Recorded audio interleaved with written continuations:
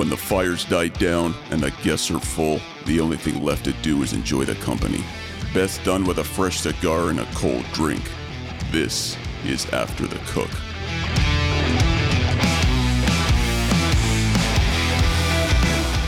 Let's do it. So today, it seemed like that was a cool experience on the boat. You're so, you're going to laugh at this, you're so worldly to me.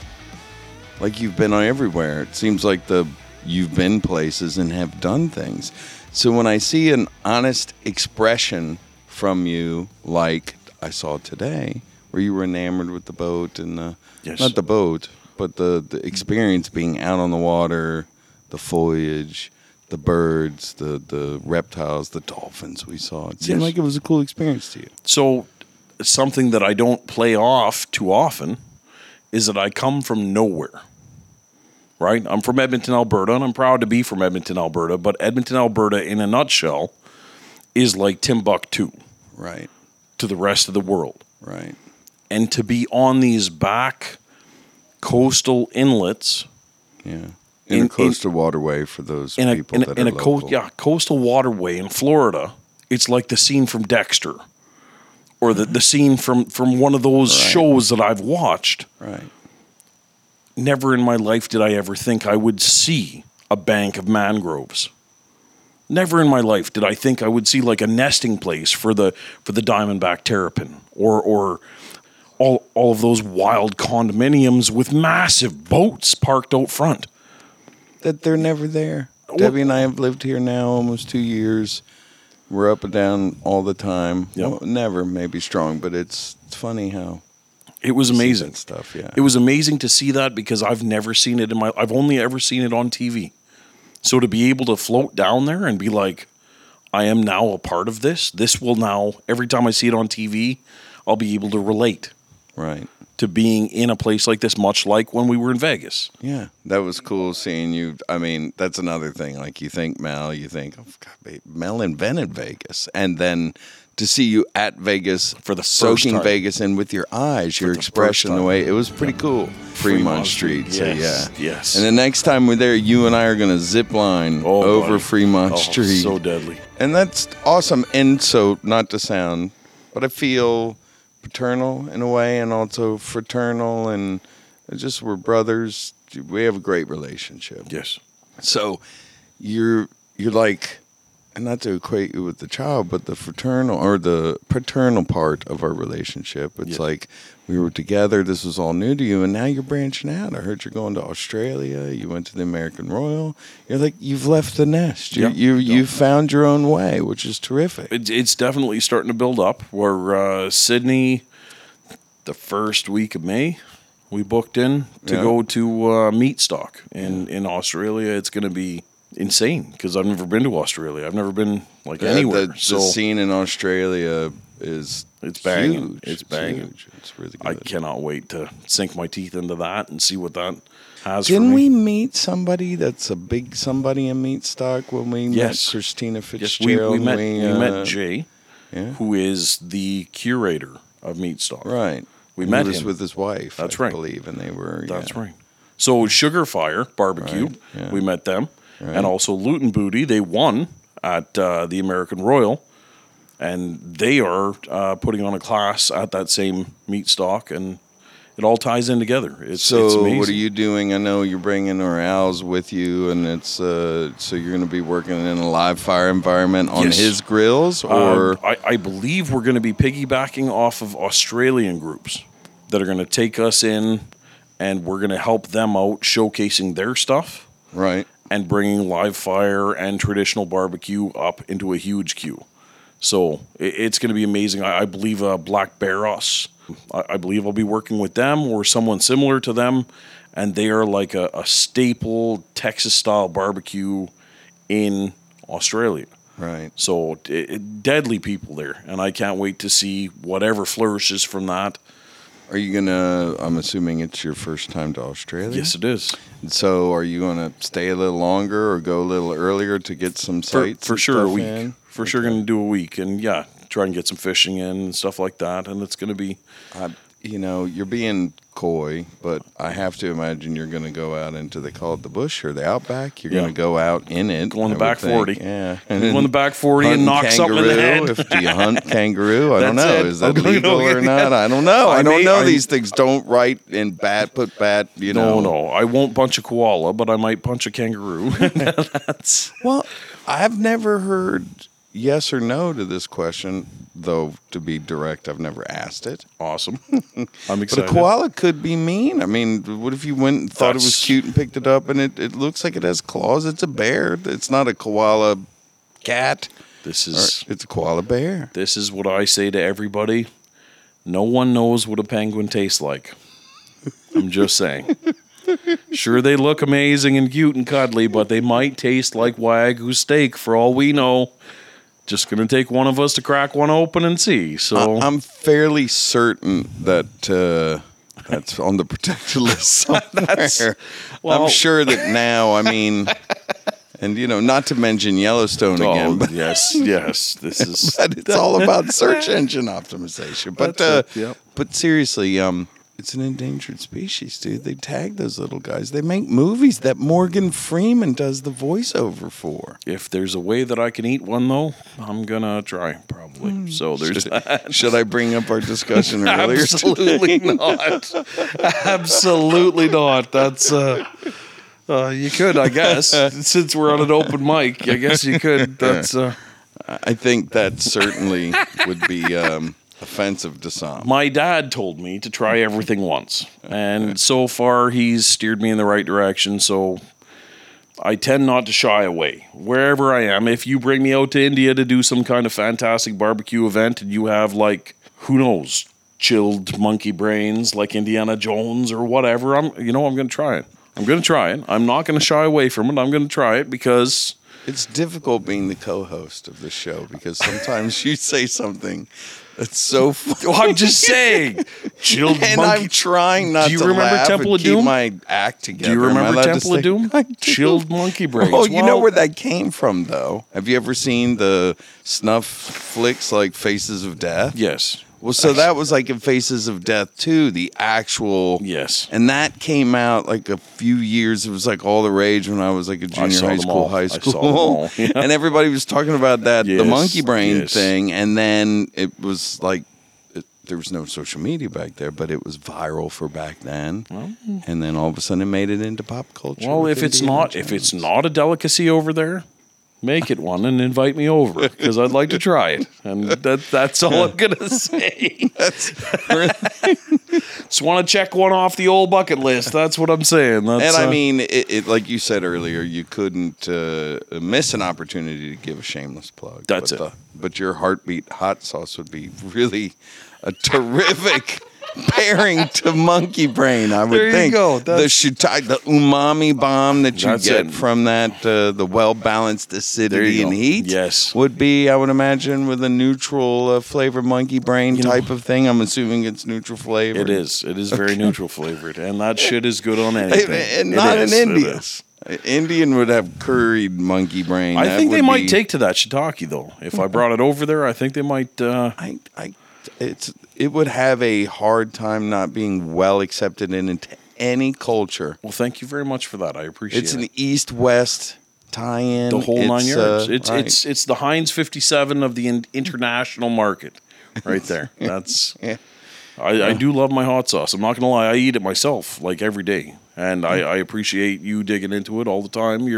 It is by far, I don't talk about this often, but my favorite thing to cook outside of barbecue or live fire grilling is breakfast stuff. I just love breakfast stuff. And you've proven your point. And in this visit, let me tell you, we've had some amazing breakfasts. I posed their first day here that we were going to use some of the leftovers from the cook that we had the night before. Anywhere, Snake River Farms. And I was going to do like a frittata. Yeah. And Mel, I think he was kidding, but was ribbing me all morning long about cooking a frittata. So I threw down today.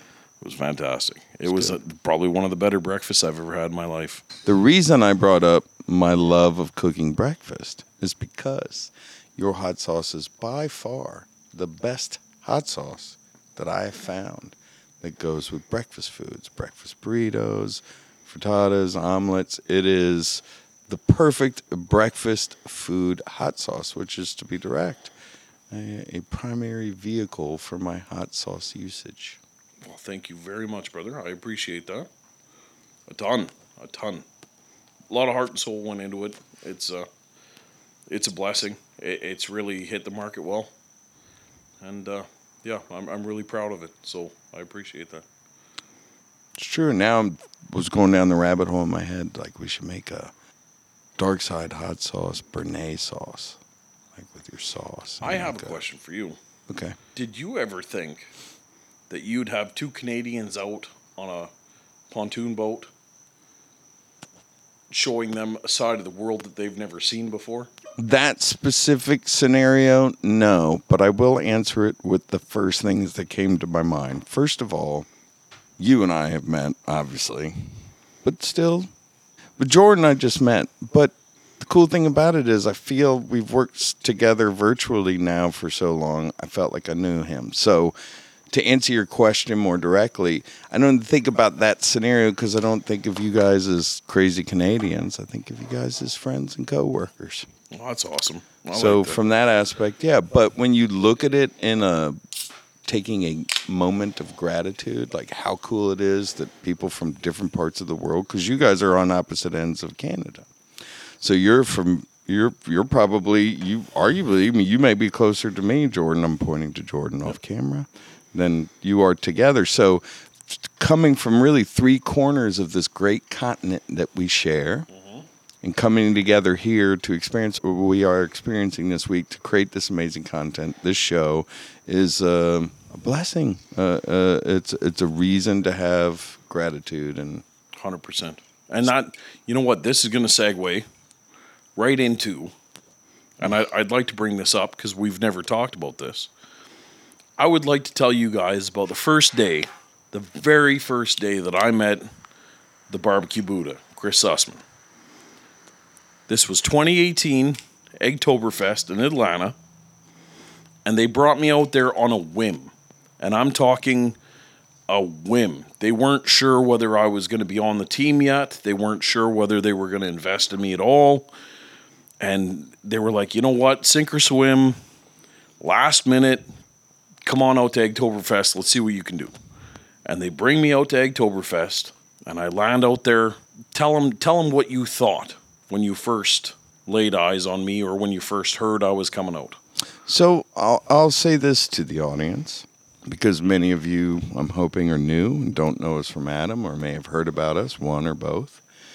But the very first thing I thought when he came into my consciousness on Instagram and social media was, this is an act. You know, this is shtick. Video's starting to become a thing, and this is what he's doing to get followers and engagement. And some version of that would be true, but it couldn't quite possibly be the actual real thing. And so I'm happy to tell you, new and old audience, that no, Mel is exactly as he is off camera as he is on. It's no act. And that is impressive. Well, thank you. You're welcome. Thank you. Yeah, it was pretty deadly. I walked in there. It was the first time I met you was the VIP dinner the night before. And Trompo King was there. There were a ton of people. Jack Arnold. It was a huge event. VIPs only, out in Stone Mountain, Georgia, right? And it was crazy. And Buddha came walking up to me and he shook my hand. He's like, "Hey, I'm the Barbecue Buddha, Chris Sussman. Nice to meet you. You're from Canada. Hey, you know, the whole 9 yards." And it was whatever. And then he went cheesy. And then he went back out into his world of people and whatever. And I was working the crowd the way I do, and it was brand new to me. I didn't know anybody. But there was a ton of dealers and stuff that I had dealt with over the internet and whatever. And I kind of started carving out my own little way. And then he came back, and I was making my own, I was cutting my own teeth in that scenario. And then you came back and we started hanging out and we started, having a drink here and there. And you and the poet, yeah. Rob, we broke bread hard that one night. The barbecue poet. And There's a picture of us all sitting. Yeah, Jordan, you got to dial this one up. That one of my favorite memories. We're all out yes. there hitting cigars pretty hard. Yes. Rob, Mel, and myself. Groups of people around the pool. We're all coming down from a great Eggtoberfest, and we're smoking cigars. And one of us notices the column right behind us says "No smoking." No smoking permitted or something. And then we all noticed it and laughed and took a picture smoking the cigars in front of the picture. Because we own that fucking place that night. And that's, I don't mean to be rude, but we did. We took over Stone Mountain, Georgia, and we owned it like kings. It was amazing. We partied until like 3, 4 o'clock in the morning, and we had to be up at 6. So it was a good time, and we definitely broke our bread that night, and we cut our teeth together. And the next day we also, I mean, for me, and this is where the rumors of our relationship are going to just heat up. Yeah. But for me, that's where I noticed immediately the natural rhythm. I mean, it just was easy to play off you. I mean, you've got this great gift of being funny, and either you know it, but you let the other people around you not know that you know it, right? So you're like you're keeping off balance, like Steve Martin says. You never deliver the punchline and let people wait to laugh. You keep them off balance. You do a great job of that. But how naturally our ability to bullshit with each other yes. and with anybody around us, we could reality warp ourselves into believing anything and those around us, and it's a pretty good union. I hope it's conveying on this wonderful podcast. 100%. We can dish it out better than anybody else. That's been the way it was. So we had Eggtoberfest. The next morning we woke up in a fog of hungover business. I was honestly, the night before, I was crip walking across one of the stone walls that wrapped around the pool to Beastie Boys, and remember the Mexicans with the mezcal? Yeah. And I almost not that they would knife you or anything crazy like that. No. But I was partying in front of the Mexican Big Green Egg team. Right. Which was some heavy hitters from Mexico. And I went I just shot across the bow and said, "Hey, do you guys have any Carlos Santana to play?" They had a little boom box that they were playing like Bluetooth. And the big dog that was sitting there, El Presidente, he looks at me, he's like, "Because I'm Mexican, you think I have some Carlos Santana to play?" Right? And he was upset. He was visibly upset. And I looked at him, and I'm like, "Man, I'm from Canada. I don't know what you're mad about, but I'm telling you right now, I'm a snow Mexican to these guys as well. So I'm just looking for some Carlos Santana to party with." And his wife broke out in a huge ball of laughter. "The man just want to hear some Carlos Santana. Did you play the band?" And bang! Carlos Santana right now. We partied like crazy for another. Mezcal is flowing like a garden hose. It was, I love going to neat places, doing neat things with neat people. And these kinds of things that happen to me organically all the time. And I absolutely am blessed with it. So we partied.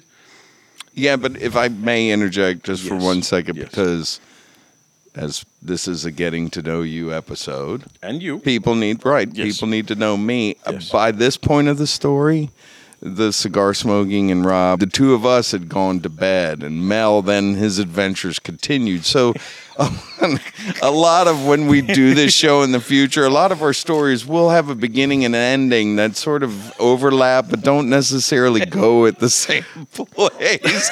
And I'm fine with that. I'm okay with that. And you as the audience need to be comfortable with that as well. He went to bed at 4 a.m. I went to bed at 6:30. Right. I mean, on that night, that's pretty much a fair statement. We both met at 7:30 on the tarmac at the Big Green Egg event. And you know what? And that's what I heard about you this Eggtoberfest is that, and I love that because regardless of the fame or the ability to work and be recognized in this world, which we're always lucky to have any of that, to have a work ethic, I think is the most 100%. important thing. And that's another thing I love working with you is that if Mel and I are in an event together, whether it's private or with Big Green Egg or somebody else. Yep. We're going to be there loading up, Bright-eyed- setting up, bright-eyed cleaning bushy up, and getting boats for samples. Yes. Bright-eyed and bushy-tailed first thing every in the morning. day, That's no it. matter what we're doing the night before, me going to bed early and Mel staying out late or any of that stuff. Yes. It's always been like that from day one, and it will continue to be with us. 100%, brother. Yeah, 100%. So the next morning we got together. We cooked 750 pounds of chicken wings. We cooked $30,000 worth of Snake River Farms. We fed. All that meat was outrageous. Look at me exaggerating. Not exaggerating. We fed half of Atlanta that day, like the flaming hot nuts kitchen that you could ever imagine, off of like 10 Big Green Eggs, 10 XLs. We did it. We did it with a smile. We had a blast. We partied until the sun came up the next night. And then this is when the real magic happened. That's all. People are like, wow, this is a great origin story. This is like, I feel like I'm like at a Marvel movie. This is like an awesome, these guys are the next Ant-Man. That's it. But no, that is just the foundation of which the real story. That's it. And now we're going to break for a message from our sponsors. No, we're not there yet. That'd be cool if we did have a sponsor right here. So Mel being the first time in the United States, I booked a couple of extra days.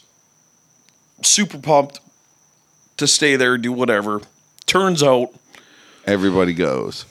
Everybody goes. That's it. It's like a carnival. The entire place disappears that day.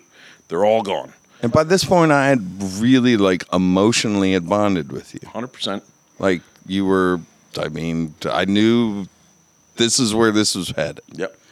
And so we were all going. Yep. And I was going to. And he wasn't, and he didn't know that we were, and because we all didn't know each other yet. Yep. So turns out, I was just going to hang out at the pool for a couple days before, and then bounce out from there. Right. Him and a bunch of the other influencers had lined up to go to Campbell Barbecue's house in Augusta, Georgia. Chris Campbell. A couple hours away. That's it. And they were going to go there and party and hang out and do like a big influencer meet. We had Snake River Farm sent stuff there, Lobster Anywhere, Chris's Pizza People. I mean, it was a big cooking to do. So Chris gives me an invite. He's like, well, if you're stuck here anyway, you may as well come up with us. And then I'll drive you to the out of the airport. hotel. Rob will, they'll get the money back for the hotel. Come with us. We're going to go cook all weekend. And this is where it happened. Chris and I spent 2.5 hours driving to a flea market where I almost bought a white-tipped shark. I came very close to buying a white-tipped shark. And we don't harbor regrets. No, usually, since I've known you, the two of us have done everything we wanted to. Jack Arnold was the guy that was like, we can't fucking put that on our feed. What are you talking about? And he was actually the voice of reason that day. Instead, he cooked a raspberry pie. But whatever, it is it is. But at that point in time... Yeah, we're talking 2018. At that point in time, it was... Well, no, at that point in time, Crazy Shark and all that stuff wasn't the hip thing to do. Jack was right. We were going to do it, though. We were going to do it. So anyways, we did the flea market. We drove out there. now. Jordan should follow us guerrilla style. Exactly. And catch and cook a white-tipped shark. So in this that's the promo for the hidden episode. Let me talk to you about the drive out there to Augusta, Georgia. It was a long, quiet drive down the highway with no stops. Buddha and I were forced to learn about each other. And this is where hopefully you can But you know what? Well, you know what though? Can I interject? Yes. One more time. So far I'm hanging with you, but forced is not how... Here's how I look at it. And you're getting to know me pretty well. Sometimes I need my people time, and sometimes I need my me time. Right? That's right. It's just the way I am. I need to recharge sometimes. And so I knew I was going to be locked with people time all weekend long because we're going with a bunch of other people cooking at a place we're all going to be doing video and pictures and all that. So it'd be arguable I'd be in a car with you going, I know him, but I'm just going to turn on the music and we'll make small talk and I'll just zone out till we get there. So it wasn't forced. I think it was a unique opportunity that you and I realized we had that we wouldn't have had otherwise. We took advantage of great opportunity. Quiet time, all by ourselves. No internet, no creating, just us. Yep. No checking text messages, no nothing. We just drove. And this is where we dug into it. And Chris was like, how many times have you been in the States? And Mel said, none.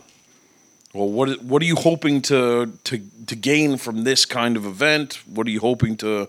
And we zipped into some very raw, right to the bone conversations. And my man, the Buddha, he instantly turned into like a brother kind of father figure for me. And he really dug into where my mind was at, where my heart was at, what I was hoping to accomplish. And me not knowing the stardom of influencer business that he was in, I knew him from Instagram. That was it. I had no backstory to all the irons in the fire that he had going or whatever. We were able to meet on a plane that like you could never do online or over email or anything. It literally had to be on a freeway in a rental on the way to doing something from something epic. It was the perfect like dirt, dust, grind storm to come and it highlighted this sort of unspoken communication we have now. Yes, we have all the time. Yeah. And we kind of knew that in a way that allowed us to cut through bullshit. 100%. And it was kind of like the saying, open your kimono and I'll open my kimono, right? Yep. And which I think at this point we actually we would have done too, but Definitely. metaphorically, absolutely. So to cut to the chase, and this is going to be the clever part of this, I explained to him I have kids, I'm a journeyman welder, I work all day. I work welding, 10, 12, 14 hours a day. You did. Then I come home and I do Instagram and I cook. Yeah. And I'm burning the candle at both ends and I'm burnt out and I'm angry and my heart is in the right place, but I can't find the time. I can't do whatever. And this man quotes fucking Tenacious D. Out of nowhere, he quotes Tenacious D. The most appropriate response to that point in our conversation. He's like, well, set the artist free. And I'm like, what the fuck are you talking about? I'm like, you've never heard of Tenacious D? I was like, Mel screams Tenacious D. He's Jack Black and KG all rolled up into one guy. And so I was like, of course he had heard. Had not heard, didn't know. He throws in like a mixtape and he plays me Cosmic Shame. And this is where hopefully our producer is going to cue the key chorus of this. So we'll just take a second. Set the artist free. Yeah, we'll take a second. We'll just take a second, and I'm just going to stare at you while we listen to it. Can I stare at him while he stares at you? Here, I'll do that. It's amazing. Well, now you're staring at me. No, I'll stare at them. And in a nutshell, I got the fucking message loud and clear to just let go. I got kids, sure. I got things that I have to pay for, sure. If my heart is in the right place and my hustle is right there, it's going to work. Set the artist free. What I tell you, though, I said, man, you got to stop just showing the grill and the food. Yeah. You're hilarious. And this is like, I have stories and I know, and I could make stuff up. I'm fairly funny, I like to think. This is probably funny, me saying it. But Mel is like just naturally fun. I don't laugh at much. And Mel had me laughing the entire time. So I was like, dude, you need to put that on camera. You need to be yourself. You need to put that. People need to see that side of you. Now, you were training that way anyway, but I like to give myself like Al Gore claiming he invented the internet. 100%. I like to claim a little bit like I invented. 100%. No, and by invented, I helped you find your voice to let everybody know who you are. In all honesty, that was such an influential weekend for me. It literally changed the course of my life. And that's me being 100% honest. Well, I said it then, and I'm saying it now, mostly so it's recorded in case we're in court ever. Time-stamped and geotagged and all that stuff. I said it then, and I say it now. I would drop everything and manage you. Because you are, well, maybe not everything, but I'd drop a few things. Yep. I love and appreciate you for it, brother. You're the real deal. It's been amazing. Well, and I appreciate that. So are you, man. This is... Oh, yeah. It's been a beautiful, beautiful meeting. It's every time we get together, we change people's lives everywhere. And that's... This time around, we changed our producer's life. We brought Jordan out here. Oh, yeah. And I think he's... Cabin is... the Pod Cabin. We should have him as a... We'll have him as a He should be a guest. And you know what? This is... If I was a hustler, like this young man here, that's it. I'm doing a negotiation, so watch this. If I was a young hustler like this on an up and coming podcast like the one he's helping us to produce, I would do a freebie episode where he's the guest because he's getting the exposure. It's basically like an investment 100%. In himself. 100%. That's it.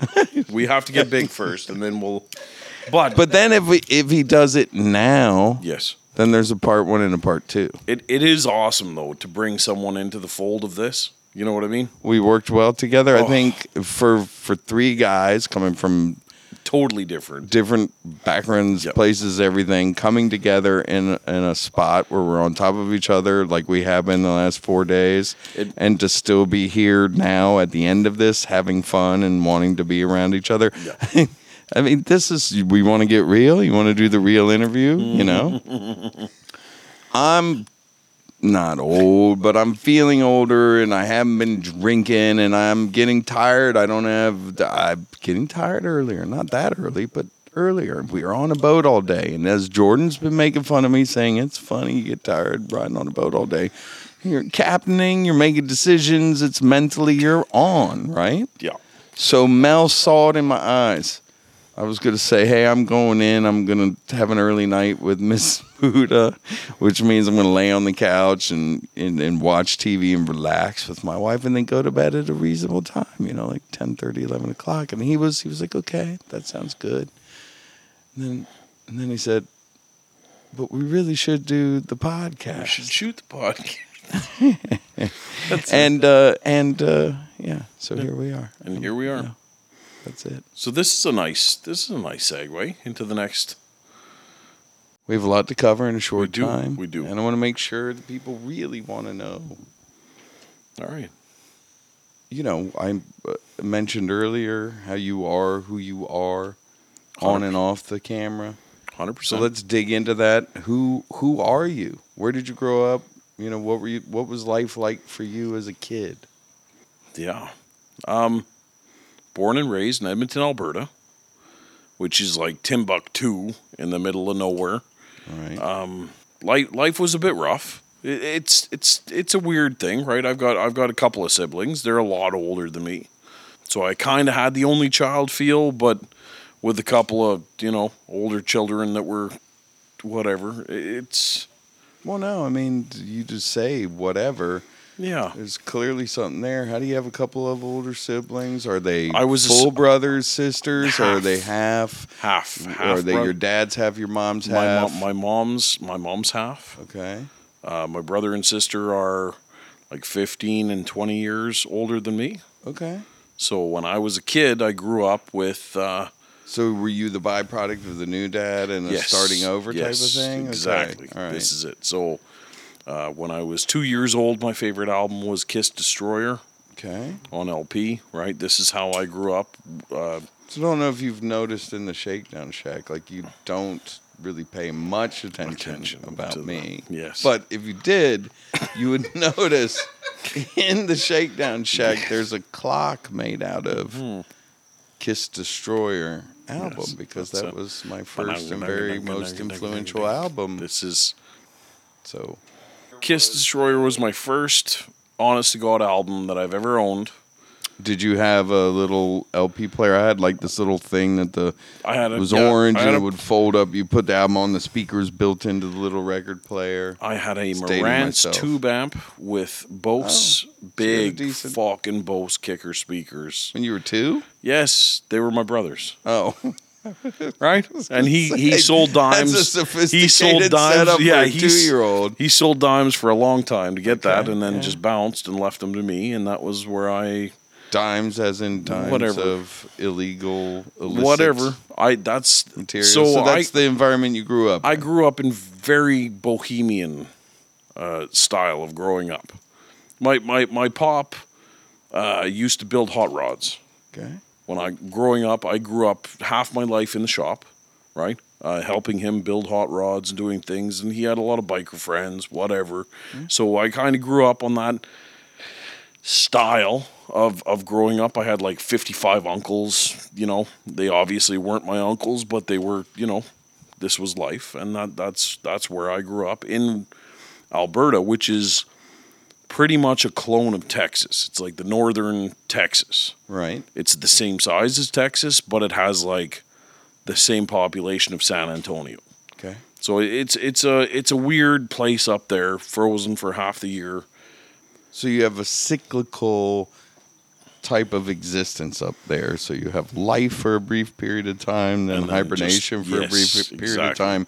So you have an ample opportunity to invent and reinvent yourself as you're navigating things at home and as a young man growing up in this environment. Exactly. So that's... What were some of those challenges? I mean, your dad, was he at-home dad? Hey, let's go play catch? Or was he... I never played catch. I never played any of that. He spent his entire time working on vehicles. That was it. So if I wanted to spend time with him, I'd go out in the shop. Right. If not, say la vie. My mom worked late shift all the time, so by the time I was 9 or 10, she would take me grocery shopping. And I began to cook for the family. Right. Myself, because there was literally nobody else to...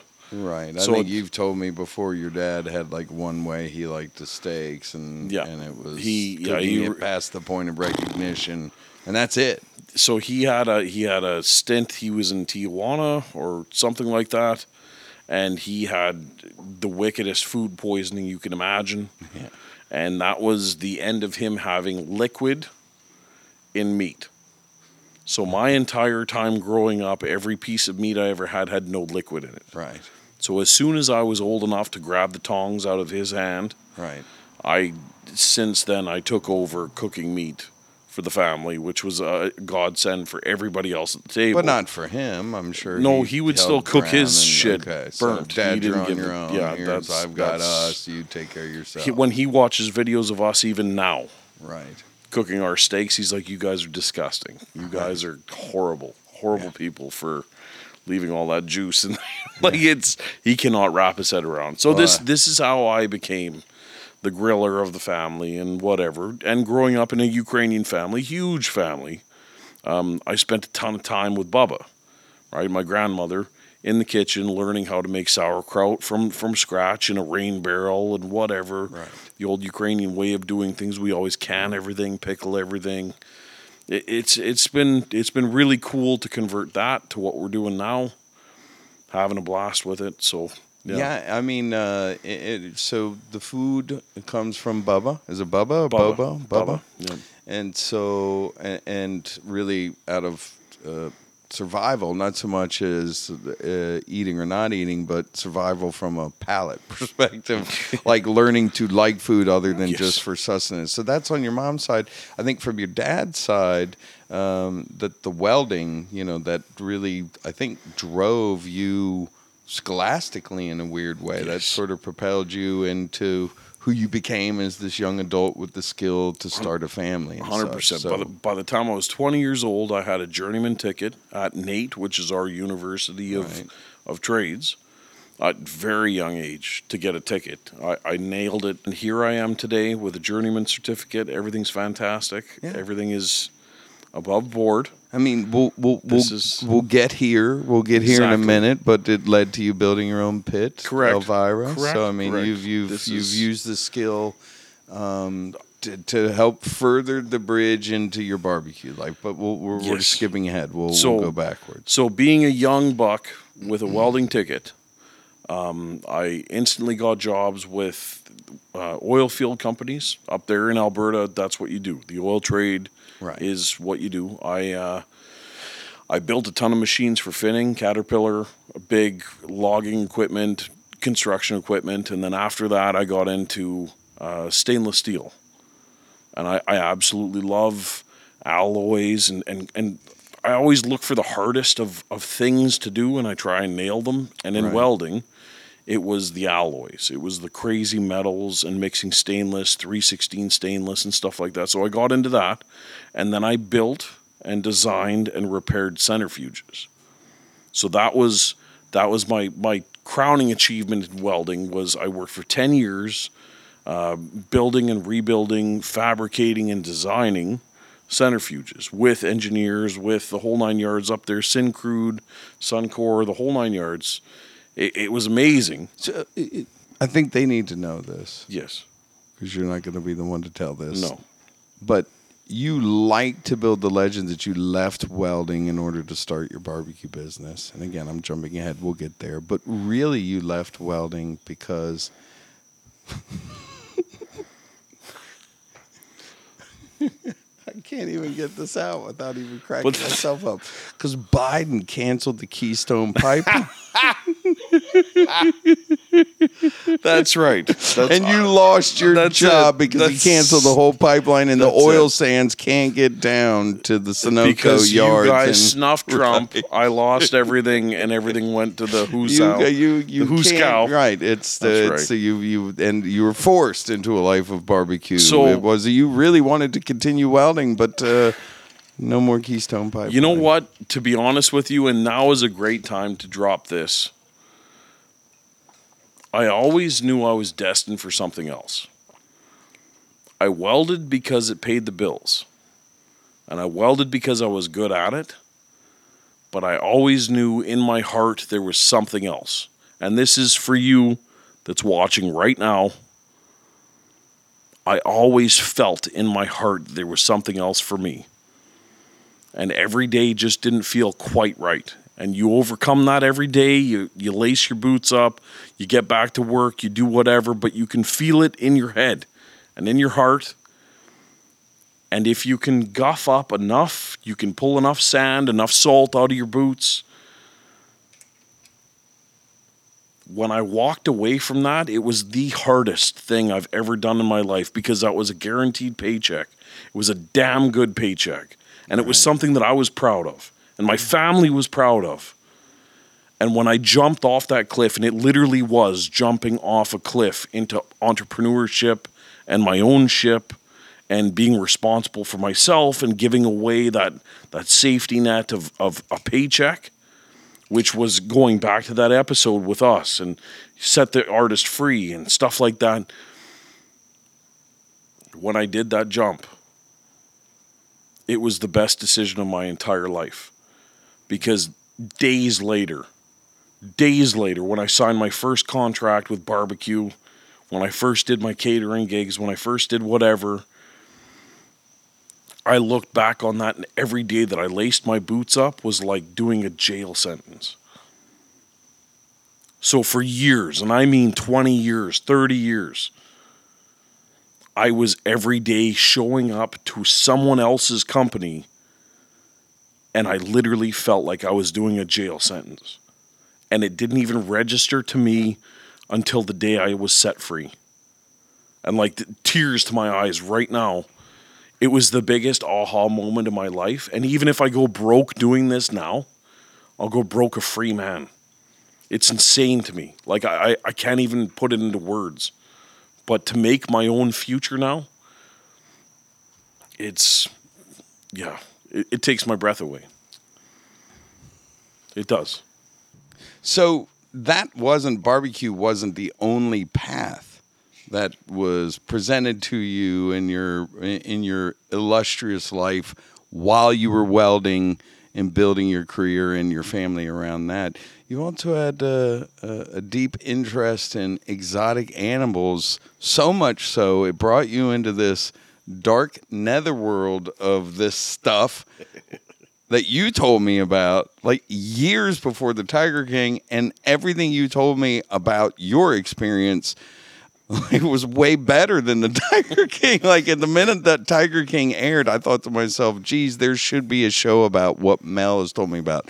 So tell us a little bit about that aspect of your life and where it is now. 100%. So this is one of the parts of the origin story of Buddha and myself was when we were sitting in that car, in that rental, driving out to Augusta. I told him about my hobbies. My hobbies being breeding exotic stingrays, breeding exotic fish, definitely having friends in like all kinds of exotic animal worlds, right? When you're spending $2,000 and $3,000 on one fish, you're gonna have to go to some pretty neat people and meet some pretty neat, situations, which is what I've done my entire life. I have actually a tattoo of a blood red Asian arowana. Was one of the first tattoos I had. I was 14 when I got that done, right? And I actually owned that fish when I was 15 years old. I paid $2,500 for it. I was working at Wendy's at the time, and it was pretty wild. It was pretty wild. But what Buddha's referencing is some of the friends I had. They had friends that had furrier permits up in Edmonton. And I would come to a condo to purchase a fish for a couple $1,000. And walking through their condo, their peak condo up in the top shelf of whatever, downtown Edmonton, all of a sudden a baby lynx would come running out. And you'd be like, oh my God, there is a lynx cub in your apartment. And they'd be like, yeah, I got a buddy with a furrier permit. This is, there'd be a chimpanzee in a spare bedroom. There'd be the craziest things you've ever seen. Entire, like, turtle ponds set up in a penthouse suite, right? Downtown Edmonton. It was crazy. The stuff that I've seen and the stuff I still see on a regular basis with my animal hobby is wild. It's absolutely incredible. But the Tiger King was the first time I ever seen that brought to light. And you guys do it so much different than we do down here. You guys can actually have legal, like, lion cubs and stuff. It's insanity. But yeah. To see the things that I've seen. I think he's in jail. I'm not sure that's. I mean, but it's crazy. I mean, it's watching you or thinking about you and your personality and navigating that kind of world with that personality. I mean, again, it's another one of those fly on the wall moments. So we'll have to save, all the deep down stories for later episodes, and maybe eventually when we have our own YouTube, series, animated series about your prior life. Yes. Again, that's what you should just follow me around. I come up with all the winning ideas, or at least a lot of ideas. Some of them can be executed into winning ideas. So, we've skirted around this a lot. We've touched on these major sort of touch points in your life and how you're getting there. And we're going to get to the barbecue here in a minute. But we keep saying when you started your family, you haven't really told us much about your family. Tell us about your beautiful wife and daughters and anything else that, if there may be illegitimate children out there that you want to mention now, that might be a good time to do so. There's at least one. But we're not going to talk about that right now. But my wife, Lisa, I met her when she was 17, and we were working together at Wendy's, and I was with somebody else at the time, but we, I don't know. It is what it is. We hit it off, whatever. Me and my girlfriend had broke up, and we, had a few house parties together, and, in the Canadian way, right? We knocked boots a couple times, and then we found ourselves in a relationship. Things went astray. We didn't see each other again until I'd say like 3-4 years later. In Edmonton, there was a place in West Edmonton Mall, which was the biggest mall in the world at the time. They had a place called Rum Jungle, which was the biggest nightclub in like all of Western Canada. Really, you had us at Rum Jungle. It was crazy. It was nuts. And I knew the bouncer. He was a big Samoan with one lazy eye. And I knew him from a taco joint on whatever. So he'd give me... Samoan as in the... He was Hawaiian. He was a massive Not Hawaiian. the cookie you get from Girl Scouts. He was a massive... I mean, I thought we may have been talking about your animated series and creating these unique characters. This gentleman was a huge Hawaiian gentleman that they had brought in to be a bouncer. And I knew him from a taco joint on White Ave, which is a very eclectic...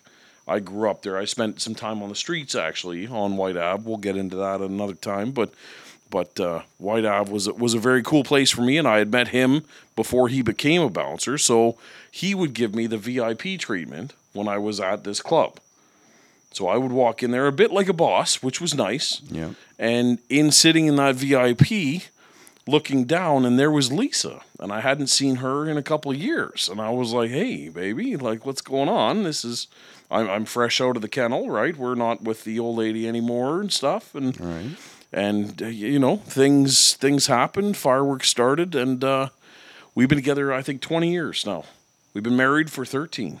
Yeah, what led to the tumultuousness of you saw her, knocks of boots, some time off, then you got together from that spark. Yep. What led to the marriage proposal? How many years? She told me to shit or get off the pot. Yeah, that I could So believe we were that. together for quite a while. I believe that, yeah. And she was like, I am done with your sideways shenanigans and the sideshow that you bring. I am only going to sign off on this bullshit anymore if you put a ring on my finger. And that Christmas I proposed to her. And it brought a ton of tears to her eye, and we had an amazing Christmas. That Christmas was like X-rated, let me tell you. It was fantastic. It was a great Christmas. And then we began our life together as a married couple, whatever. And then we found out that there was a huge chance she couldn't have kids. Okay. So we were trying very hard. We were going to do the UID or the IUD or whatever they call it. We did all kinds of therapies and blah, blah, blah. And finally, we just gave up. When we said, we can't do this crazy therapy. The pills, like, just ravaged her. They were brutal. Right. And finally, we were like, you know what? Fuck it, right? We're gonna get 3 months into Mexico. I'm going to buy a Camaro. And we're going to just be, double income, no kids. We're going to be a couple of dinks. And we're going to love life. And it is what it is. And this was November that we finally said, we're done. We're not going to try anymore, whatever. That December, getting ready for my company Christmas party, and I'm loaded. A couple of the boys from shop are there. We're all drinking heavy. We're getting ready for the Christmas party. And she's like, hey, I need to talk to you in front of the Christmas tree. And she pulls me aside and she's like, guess what? I'm pregnant. And it leveled me. Like you have never seen. Half of it was like, there goes my fucking Camaro. There goes my Texas, like everything. Yeah, but at the same time, it was like, holy shit. We gave up on everything, and now it happened. Like, and now. It's a great life lesson, though, buddy. I am so blessed every day. And Emily she's a straight up gangster. She's eight years old, and she's running the tables on us both. She's so smart, so clever. I'm absolutely blessed. And now we've got Scarlett. Scarlett came, again, we couldn't have her. So she was a miracle baby. Right. She ran like, I think, 28 hours labor to have her. It was nuts. Is that it for the Schmillers, or are you going to try I for try a and sneak one past man? the goalie all the time, man. But she's on point. She does not want to have... Because she's, I don't know, in her 30s, right? She's not into having another one, but I'm positive number 3 would be the boy. Right. But it is what it is, right? Well, so as soon as you stop caring about it, that's what it's going to happen. Exactly. That's what we've learned. So, if we have any wine sponsors that follow us, y'all could send us a case of, The old Shampipple. The old Shampipple. I White just dog. need some help getting one past the goalie. That's it. And then we'll see. Maybe there's another Schmiller in the works. But, that puts us where we're at. And I'm, every day, it's so hard. I have to tell you right now, being on the road, doing this barbecue thing on the road, it's so hard. I watched the Christmas recital today on my phone, and like even now, it's. Well, I mean, that's a great segue. So we've ducked and weaved through your childhood, your family life, your first career, sort of the emotional toll it took on you to walk away from that, and the vulnerability that you've shown to pour into this new life, this new career that you have. So let's talk about that. What was the genesis? What have you done, and where are you going? So, the one thing I noticed was the day I decided to switch to barbecue. Once I started creating content, starting to cater, I built my own pit, right? So catering on my own pit was a thing right out of the gate. Before I even had a coat of paint on it, I was already booking gigs. People in my neighborhood were very excited to see it. I noticed that I had a ton more time with my family. And that was a huge selling feature for me to keep going and doing what I was doing. Right. Was that I had time to be home with the kids, focus more on family, focus more on what was important. When I was welding, I'd come home, get food started for Instagram, do whatever I could. I'd fall asleep at the table. Right? By the time it was ready to eat. Takes a toll. Being a parent is stressful enough. I was bagged, man. Yeah. I was so bagged. So now I'm up. I'm awake. I'm able to take them to school sometimes. I'm able to pick them up. It's an absolute godsend, this whole being on my own. Well, the community has certainly adopted you. Fire in the hole is a big thing. I know you've trademarked that. Yeah. See people always giving you fire in the holes on social media. I know you're working hard at YouTube. What's next? What are you pivoted to with social media other than this wonderful podcast? This awesome podcast, man. This is. I'm hoping this takes off. I really love and appreciate all the support that everyone's given us. We have tons of massive guests coming up. It's going to be a landslide. We're changing the game. We're changing the barbecue podcast face. We're trying to bring a real world aspect to this with our guests and everything else. For me, I think the next thing is going to be TV. I'm really going to focus on maybe trying to nail a few TV spots down, and then focusing more on my catering gigs, and then just doing brand content. Brand content is a big thing for me now. It's what you have. There's no better spokesperson than you. You've got an awesome hype machine. The little bit you did for the cigars that I released earlier this year was, amazing. I was traveling when those dropped, and you went out of your way to create this whole thing. And that was what you did for your buddy and your co-host, and what you do professionally. One thing I know from creating and doing sponsored posts is sometimes, even though you're getting paid, and sometimes it feels like a job, and you never. That it's never conveyed for you. It's always a natural part of your life, and you're really good at it. And you have a compelling story, and I really want to tell you thank you for sharing this part of your journey with me, with us, and with the podcast universe. Well, thank you very much, brother. That's one thing that I hope always conveys, is that every day that I get to do this barbecue thing, whether it be with brands or whether it be with the podcast or whether it be with whatever catering, it's one more day that I'm not in the same shtick that I grew up in. Yeah. And I'm grateful every single day that I get to do this, travel and see people like you and spend time in your house, spend time in other places that I would never see before. And I am grateful every single fucking day to go out and do these amazing things and eat these amazing meals that I never would have ever dreamed. Yeah, we ate well this week. We ate well this. We We ate ate well like this Elvis week. fucking Presley this week is what we did. Yeah. It's Sans been the peanut butter sandwiches. it's been insane. Yeah. Oh, Snake River Farms, lobster anywhere. We ate stone crabs fresh out of the bay. It's been nuts, man. It's been It's been good. It's going to be difficult when you leave tomorrow. It'll be hard not to fill the space that you fill with your personality, your stories, this conversation, but with the food and the cooking. I miss and, you already, just bro. life. I miss you already. Yeah. Well, love you, baby. Love you too, brother. So I want to thank everybody for tuning in to After the Cook. This was another amazing episode. We got to know everything about this guy, this amazing backstory. Make sure to follow us on all the social media channels at After the Cook. Subscribe, do all the things. And until the next time, That's it. that's it. That's it, baby.